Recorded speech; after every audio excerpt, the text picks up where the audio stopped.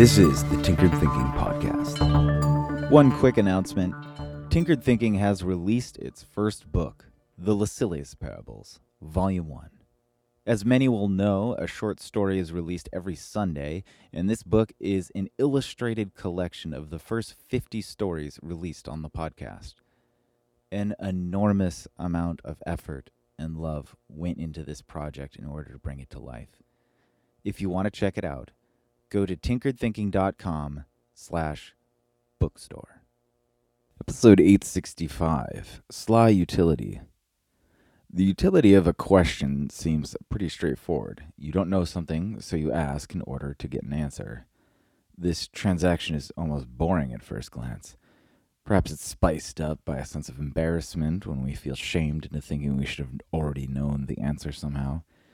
Now the transaction seems weighed down with a kind of burdensome debt. The question becomes a stress, a thing to avoid, a bane of our experience. All of this just relegated to the questions that other people have answers to, and to say nothing of the infinite open-ended questions that no one has an answer for. But folded within the dismal appearance of such a paralyzing moment lies an opportunity to flip it all inside out with a bit of artistry. Language is an absurdly flexible medium. It is an everything machine. For example, it just crafted an experience of a question and answer situation in a terrible light.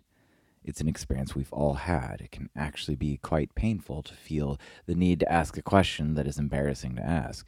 But now allow language to take that same exact circumstance and turn it inside out.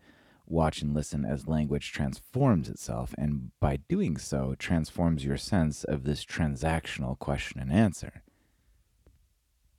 A real expert or master in any field has arrived at that state by continually moving forward into a cloud of unknown to explore, learn, and understand.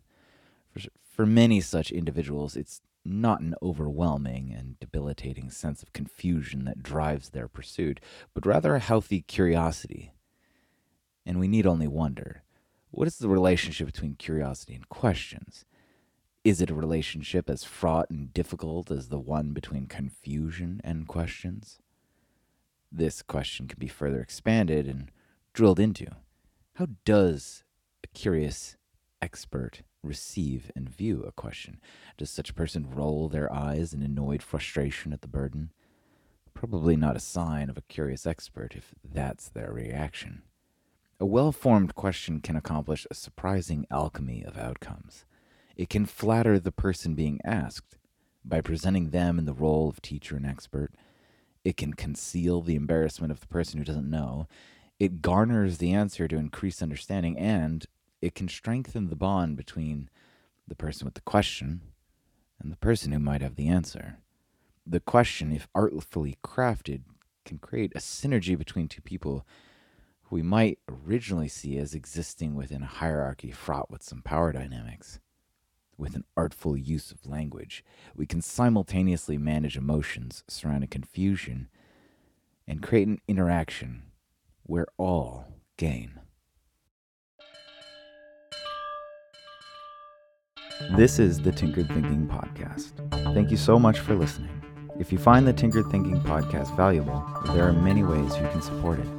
You can review it on iTunes. You can share it on social media with your friends. You can blog about it or discuss it on your own podcast. Or you can support it directly. And you can do this on the support page at tinkeredthinking.com. Both one-time support and monthly subscription support options are available. Thank you for your support of the show. It's listeners like you that make all of this possible. Any feedback or questions are always welcome, so feel free to reach out. And until tomorrow, remember to be careful about the context.